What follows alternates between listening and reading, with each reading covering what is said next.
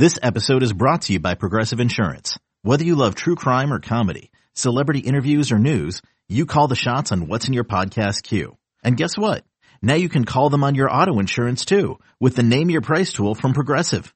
It works just the way it sounds. You tell Progressive how much you want to pay for car insurance, and they'll show you coverage options that fit your budget. Get your quote today at Progressive.com to join the over 28 million drivers who trust Progressive. Progressive Casualty Insurance Company and Affiliates. Price and coverage match limited by state law.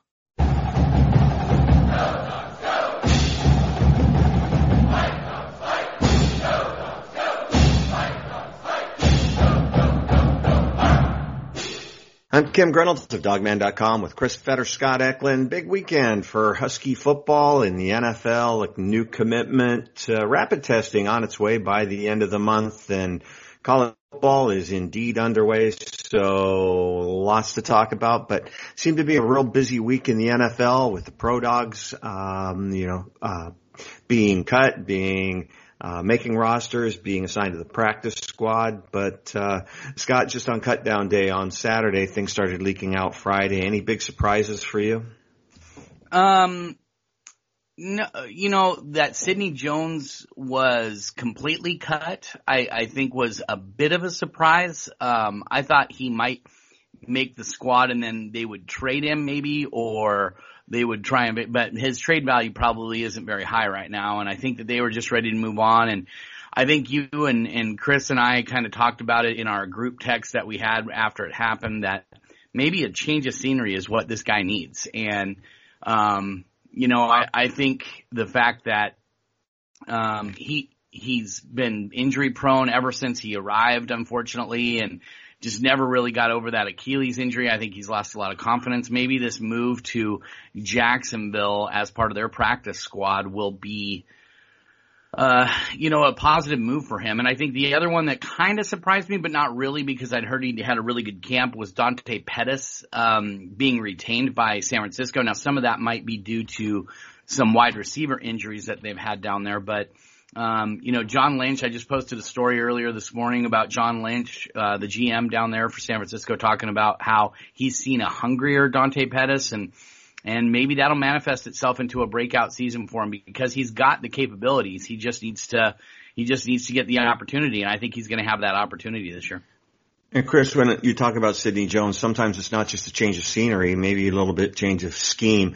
Sometimes you get into a scheme that fits your skill set better, and, that helps quite a bit. I think the talent is there, but, sometimes that change of, scheme can have a big impact too. And as far as the trade goes, if you trade a guy, you're locked into his contract. If Philadelphia did indeed waive him, if somebody picks him up on waivers, they're obligated to his contract as well. Him clearing waivers gives him the choice to go to any place he wanted, and he didn't sign on the official roster. He signed on the practice squad, which is kind of a new rule in the NFL. You're able to bring guys in with longer service time and put them on the practice squad. I think the difference between practice squad for a rookie or guys who don't have the service time and practice squad for the veterans, I think that rookies is $8,500, and practice squad is about $12,500 per week for the vested veterans. Does that sound about right, you guys? It's $8,400 a week for the first and second year guys, and then $12,000 per week for the rest. So yeah, with Sidney Jones going to Jacksonville, it's a disappointing thing for him in the sense that there's two things going on here, really. Well, first of all, he signs a new 4-year, $6 million deal with Philadelphia in May. So you're thinking that he's on his way. I mean, this is his second contract. This is this is the one where he's going to get paid, and he's really going to start to develop and be a real fixture in that Philadelphia secondary. And then literally he's waived, 4 or 5 months later? So something must have happened where he slipped off the radar or other guys moved up. Like you said, Kim, maybe it's scheme, what have you. But this is a situation where because he just signed, like you said, the team that would pick him up would have to pick up his contract. So that's why he's been put on the practice squad for right now. And I think really what it ends up being another tryout. he's having to sing for his supper again to be able to show that he's worth that kind of money, and hopefully he'll be able to show that.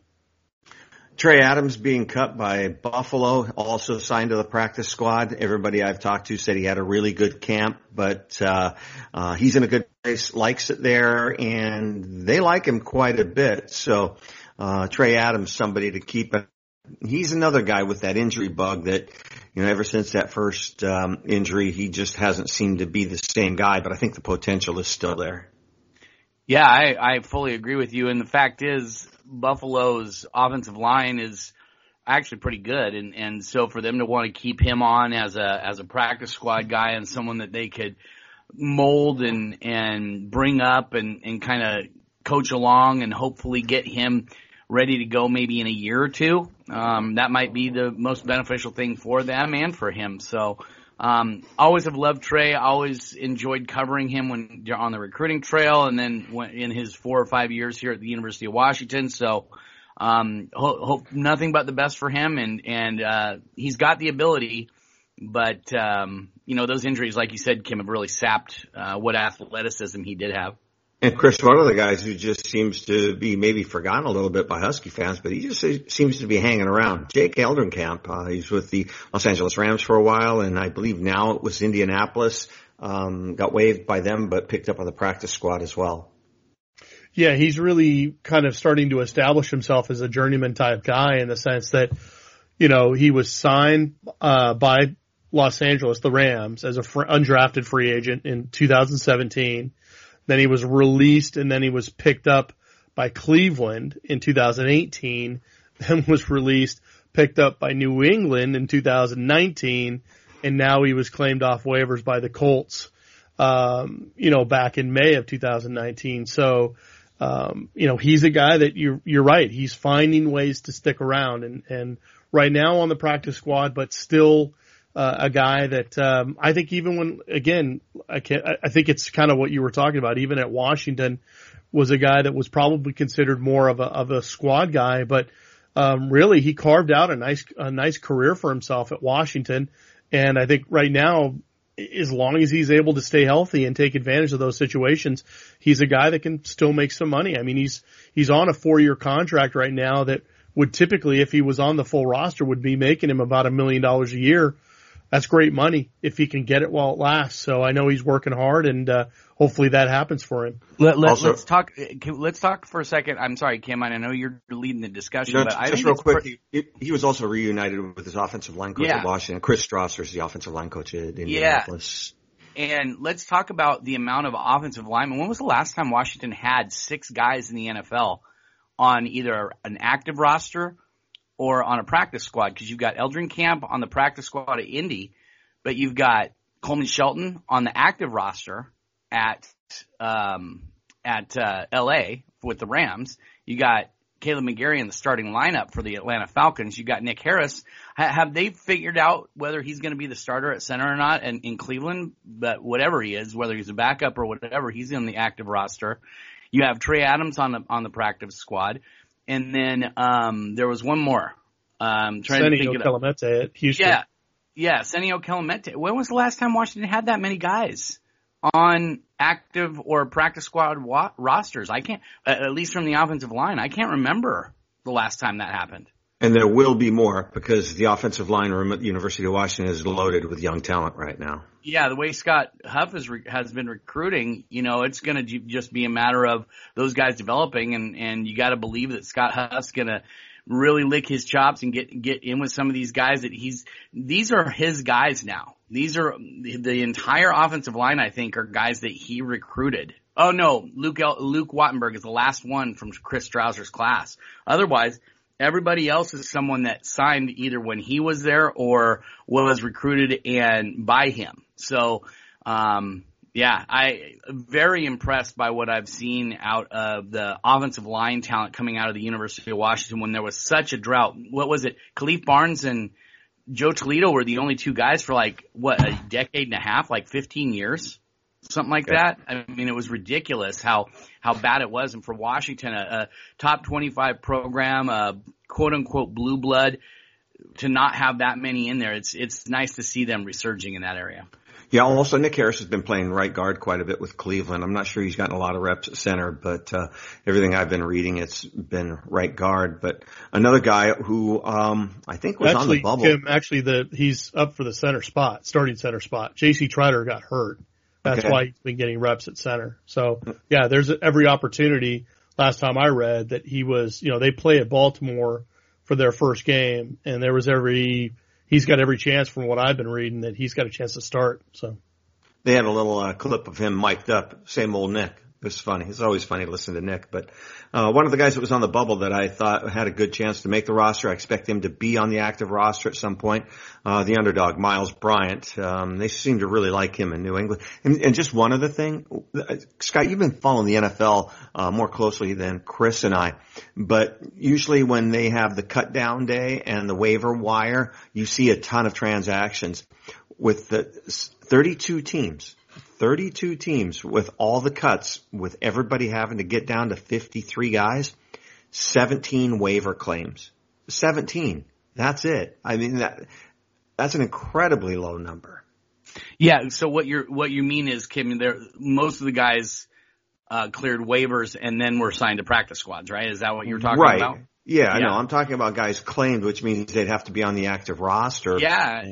And usually the better teams, like you'd expect Kansas City, Seattle, and some of the better teams to have players claimed off of their waiver wires for the roster cuts, but not one Seattle player was claimed. A lot of these kids. So I think it was the Seahawks had only one guy from they had nobody. For the first time since Pete Carroll came in with John Schneider.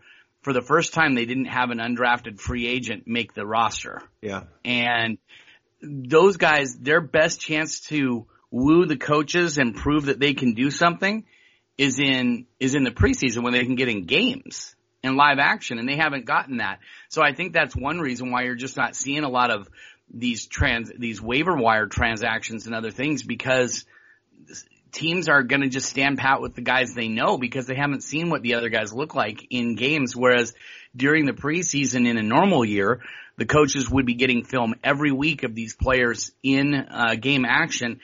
And as soon as they hit the waiver wire, they're like, yeah, that's a guy we want. We're going to bring him in. And so, and they usually when those guys that just barely make the 53-man roster, let's say they were number 52 and 53 to make the final roster, they still have a couple days that they need to be worried because the other teams are scouring the waiver wire to see if they can bring somebody in that has maybe a little more experience or is a guy that they're looking for from a body style standpoint.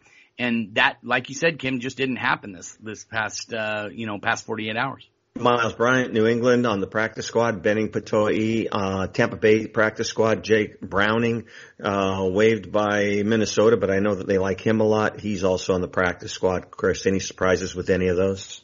No, I mean, it must feel like kind of Groundhog Year for Jake Browning because the exact same thing that happened to him in 2019, meaning he got cut and then he got put back on the practice squad when he cleared waivers. That exact same scenario just happened to him in the last 48, 72 hours. So I know he's in a good situation there. I know Minnesota really liked him. I think his signing bonus was well over $100,000 when he first signed as an undrafted free agent, which you just don't really ever hear about. That was a pretty big one. The only two guys that were waived that have not gotten back to a practice squad or signed with someone else, Andre Bocelli, New England, and Jared Hilbers with the New York Jets. Those are the two guys that Washington fans have to look out for to see if they sign with another program at some point here. But everyone else re-signed back to their practice squads. And then obviously we've got like Hunter Bryant made the 53-man roster at Detroit, which I think is a phenomenal deal. The way I was reading it, it looked like it was going to be between him and the Georgia tight end, Isaiah Nada, and Hunter Bryant made the team. So that's a great sign and really kind of instills some belief that he knew exactly what he was doing when he decided to leave after the season and kind of prioritize his path to the NFL, because all that hard work obviously paid off. Buda Baker, of course, signed the big contract with Arizona about a week and a half ago. Taylor Rapp with the Los Angeles Rams, and the guy who everybody's looking at expecting to have a breakout year, and I think this is his contract year with Vita Vea, and expecting Vita to have a big year down in Tampa. Yeah, it's going to be interesting with Vita because, obviously Benning is there with him now, and then also Jadon Mickens. So there's a little bit of a Washington cadre down there in Tampa Bay. And I think what you're seeing is with Scott talking about all the offensive linemen, what have you, that are in the program, and all of the guys, I think there were 7 guys that re-signed with their team's practice squads. I think what you're seeing is a lot of stock is being placed in how Washington develops players. That even if they may be on the cusp of making the active roster or being put on the practice squad, the team see enough value in these players on and off the field to feel really good about their prospects being a part of their program, and they want them around. And I think that speaks very highly of what Washington's done the last few years. And Scott, looking at Vita Vea down at Tampa signed Tom Brady, and looks like they're going all in this year. And I think that's going to be the media darling of the NFL this year, is going to be Tampa Bay, and expect a lot of media coverage on that team, which means that Vita Vea is going to have a chance to really shine brightly. A lot more eyes on him. Yeah, a lot more eyes on him than maybe normally a Tampa team would. Yeah. And having Gronk down there is huge. And I saw that Jadon made the team. Is he strictly going to be a specialist for them? Well, I mean, obviously in the NFL, primarily multiple. I think he's being used primarily as a specialist, but he obviously will have some value to them as a receiver if they need one. Yeah. And so Tampa Bay's got 3 Huskies on either the practice squad or the regular roster, and then you got Detroit with Danny Shelton, Desmond Trufant, and now Hunter Bryant. So you got 3 guys up there. Just kind of interesting to watch some of these how the groupings happen. You got Jordan Miller and Caleb McGarry down in Atlanta. You got the Rams that have 3 guys in Corey Littleton and Greg Gaines and Taylor Rapp. So Arizona kind of fun has to watch. 4. Yeah, Arizona has 4. So it makes my job easy when I'm tallying up stats for the Huskies. I can just go to one team and get 4 guys. So and the Rams also have Coleman Shelton. I forgot about him, so that's 4 for them as well. So and Seattle has 3 now that Aaron Fuller has been put back on the practice squad with and then Will Dissly and Ben Burkervin are on the 53-man active roster. So there's definitely a good spread of Huskies. Like I said, 39 guys that are playing in the NFL, still tops in the Pac-12 right now for guys that are on the active rosters or on practice squads. And maybe a guy like Jeff Bechtold could help us out with this, but I don't remember that many active Huskies in the NFL because they didn't have practice squads back in the old days. But I don't remember this many active Huskies in the NFL at one time. At least I'm 49, so I'm sure there's probably been a year, but maybe Jeff Bechtold is somebody who can give us something like that. I don't know, but pretty impressive run for the Huskies over the last 5 to 10 years. Something that slipped by us back in December, and I texted you guys over the weekend. Were you guys aware of this? And you both said no. Jordan Miller was actually on the suspended list. He got suspended the day after Christmas. Maybe that's why it slipped by us, but on December 26th, he got suspended for PEDs. So he's actually on the suspended list with the Atlanta Falcons. I think it's the first 3 or 4 games. So keep an eye on Jordan Miller. And if you don't follow his mom, Buffy Miller, on Twitter, follow Buffy Miller. She's a hoot. And she's a hoot, and she's very pro Husky. She is promoting the dogs to anybody who will listen out there. Yeah, she's funny. But moving on to the Pac-12, big news in the Pac-12 with probably the overall best player and projected highest draft pick in the upcoming draft. The left tackle out of Oregon, Penei Sewell, has declared that he's just going to go ahead and opt out. I'm sure Husky fans won't shed a tear over that, Scott.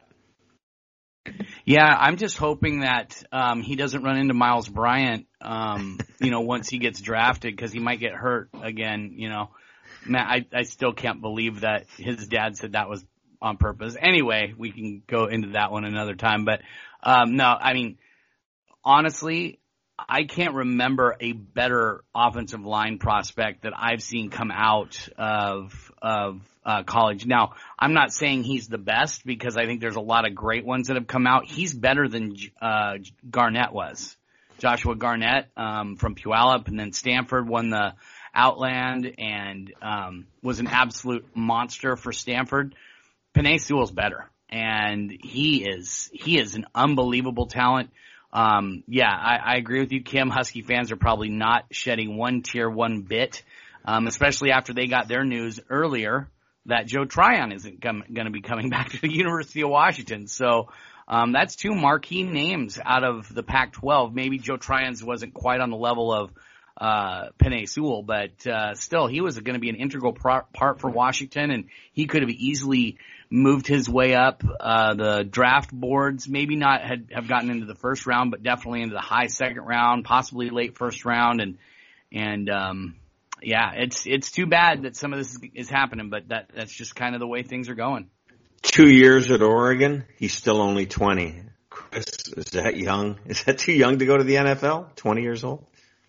For a lot of guys it would be, but not for Penei Sewell. I mean, that guy is literally grown-ass man. Yeah, he is probably the best offensive lineman I've seen in the Pac-12. I don't think there's any doubt in my mind. And what's interesting in terms of the chronology of this thing is he announces that he's going to go ahead and go pro. And now later today, there's a very good chance Oregon could get a commitment from a guy who could be the next Penei Sewell in Kingsley Suamataia from Utah.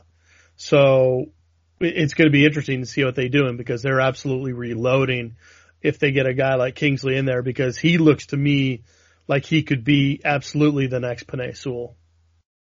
It's announced that the rapid testing, what was that, about a week ago, that the rapid testing will be available in the Pac-12 by the end of September. Without getting real deep into it, it's starting to look more and more the further we go down this road that we will have football at some point. My gut says probably some point in January. Is that what your gut's telling you, Chris? Yes. I believe that's the push. I believe that there is going to be a concerted effort by the Pac-12 and the Big Ten to work together to coordinate this thing, to salvage it somehow, to try to get some of those, maybe that one big non-conference game. Maybe we will have Michigan playing at Washington. Maybe we will have Ohio State playing at Oregon. We could see maybe that those marquee games that we were all hoping for, and then obviously a revamp of the revamp, the scheduling, to try to get in, at least 6-8 games, maybe even up to 10, and then try to have a Pac-12 championship game, I would assume, in March, and then try to give them a month or so off, and then they might have to stagger the spring football a little bit later than normal, but they wouldn't be completely off schedule. That's my read on the situation. They've talked about getting the rapid testing in to every Pac-12 school by the end of this month, if not early October, and then they can test those guys almost on a daily basis. And then that not only helps the football programs, obviously, but that could help the universities as well, because we're seeing a ton of the outbreaks going on the regular campuses, and that would invariably spill out to the football programs, because you can't bubble those guys. There's just no way to do it reasonably. So that could help everybody. It could be a win-win for not just the football programs, but for the schools involved. And Chris, we haven't had live Husky football or basketball to cover for quite some time. Just the Pac-12 tournament was the last time we actually had to cover live sports. Not to say that we haven't been busy. There always seems to be a lot going on, but boy, it's sure beginning to look like we're gonna get hit, because I think we're gonna have football and basketball going on at the same time for a couple of months. So gear up, get ready, because I really think that's going to happen. Yeah, it's going to be interesting, Kim, to see how the media is involved in this situation, because I don't know if we're just going to do everything via Zoom meeting now. If they're going to have coaches and player availability online, and we're just going to have to deal with that, and how does that affect the game days? I mean, how many people are going to be able to go into the press box, for instance, with social distancing? How many max media members can go in there? There's just so many little pieces that have to get worked out. But I think just the idea that football and basketball are on the horizon and things are moving at least in a positive direction that way, I think is super encouraging. Got commitment for University of Washington Day, Chance Bogan, and recruiting. There's some things going on, but tell people a little bit about Chance Bogan. Yeah, 3-star tight end prospect out of the South Sound. He played at Wilson last season. He's moved over to Lincoln, where he'll be incorporated in their offense. And I know the Lincoln coaches are just ecstatic. He made the decision to move over to Lincoln, and he'll have 2 seasons there. And then yesterday he put on the Husky hat and did it up at the University of Washington outside the stadium. Kind of cool to watch his video just as he walked around the stadium and all the memories it's got to bring back from him because of his father's connection when he was at the University of Washington. And this is an uber talented kid, just really scratching the surface. Last season caught I want to say it was something like 25, 30 passes for 500 and some odd yards and like 7 or 8 touchdowns, and just, a guy who can stretch the middle seam. He's a bigger version, I should say taller version of Hunter Bryant, but the exact same kind of athleticism, maybe even a little bit better athlete, maybe a little more explosive than Hunter was. Can get down the field, can really go up and get it in traffic, and has soft hands. Very confident in what he can do. He talks a lot out on the field, but not he's not out there talking about people's moms or sisters or something like that. He's just telling everybody, hey, I'm going to come and do this and I'm going to catch this pass.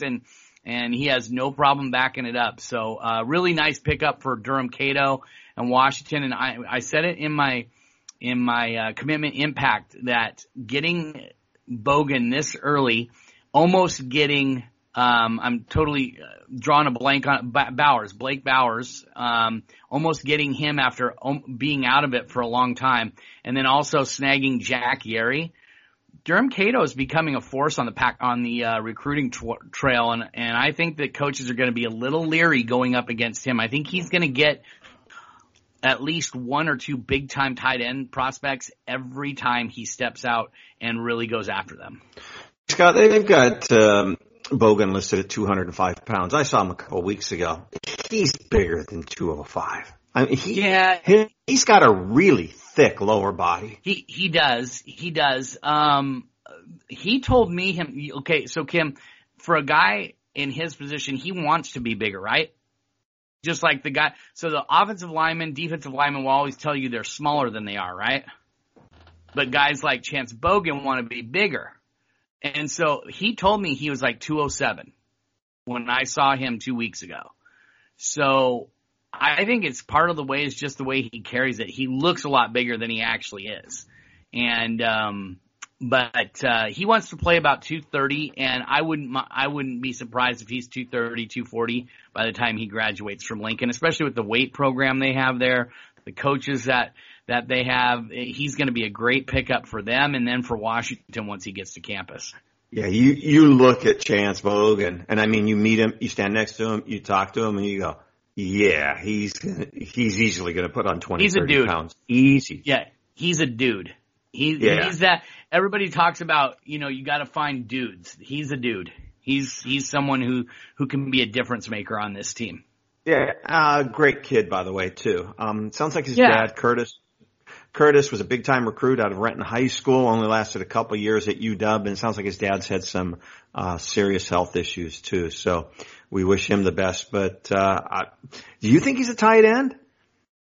I think he's going to be in that H-back tight end role that Hunter Bryant was in for a while for Washington.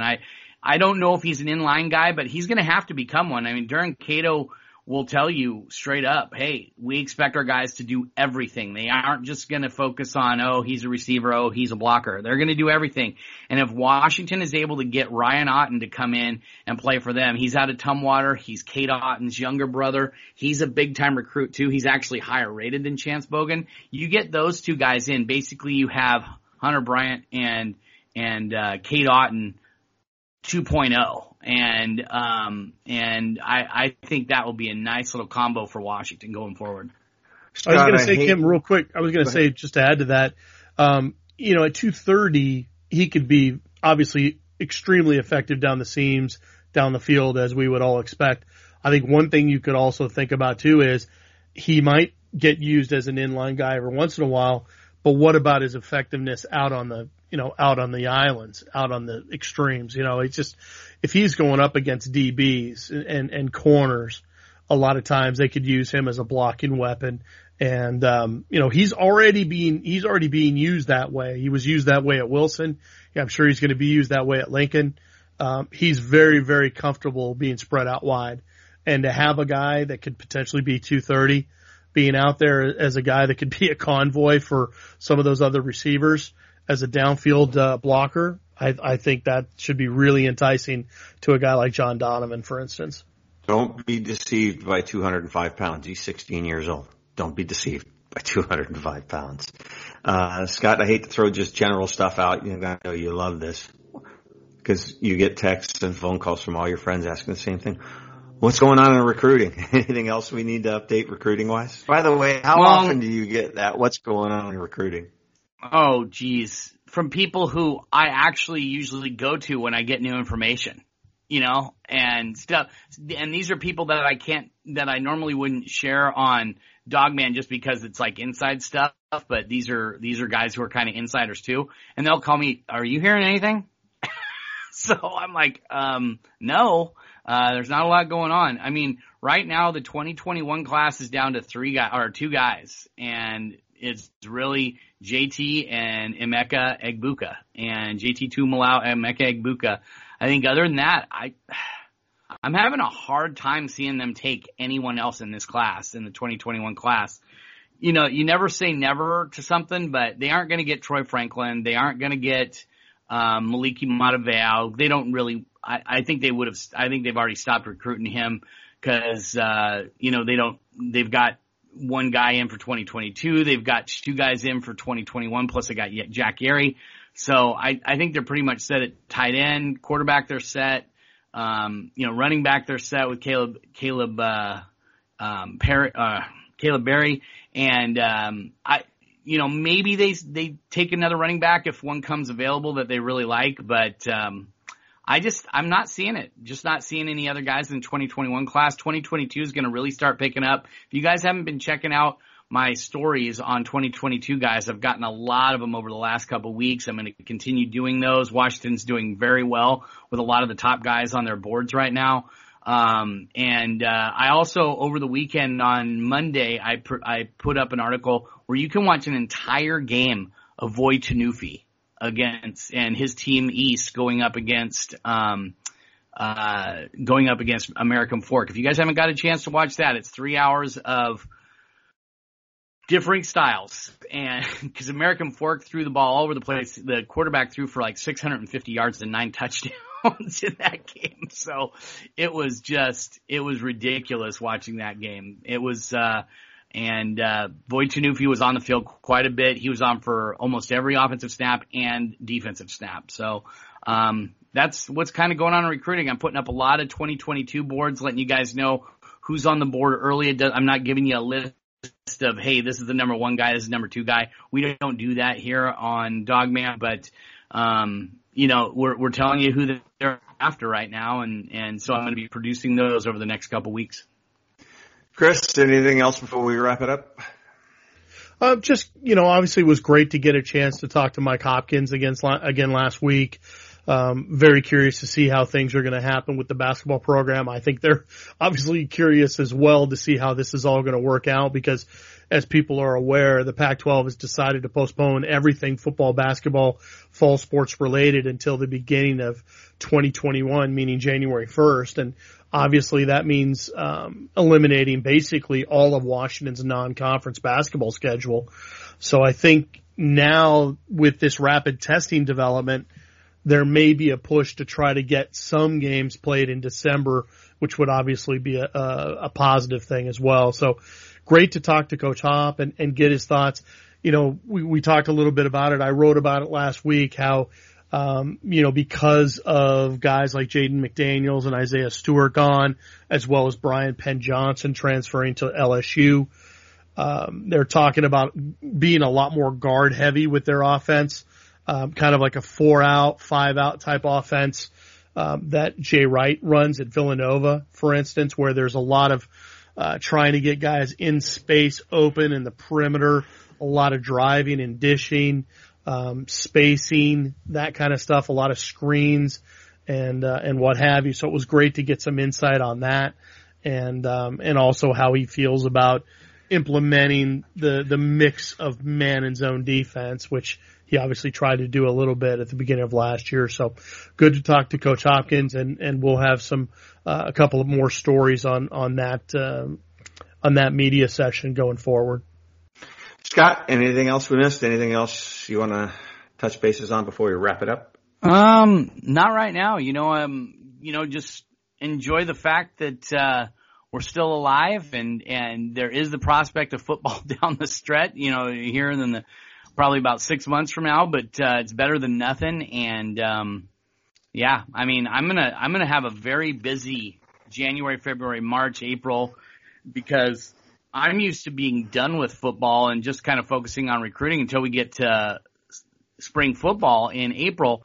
And now high school football, Pac-12 football, that's all going to be happening in January, most likely, with camps, and then they get started on their seasons in February or March. So going to be really, really strange winter and into spring for me and for you guys as well. But at least we could get some football. Even though I love it in the fall, it's better to have it than not have it at all. Scott, that right there. I'm a lyricist. Hey, Scott, that feeling we typically get after the 4th of July because we know it's coming? That time, just right after the 4th of July, we start feeling that tingle, because we know it's something, we know it's coming. I'm starting to feel like that a little bit. I just kind of get that feeling that we're not as far away as many people think. So, yeah, I feel a little uncomfortable with you termed that there, but yeah. But no, in all seriousness, yes, Kim, I am a little bit too. I was hoping we could get something in November. I just don't see the Pac-12 being willing to do something in November. I think, like Chris said, January is probably when we get football stuff. I would love to see basketball ramp up in December, have that going all through the holidays, and then kick off right after the first of the year, maybe the 8th of, once they get back in school, going right to fall.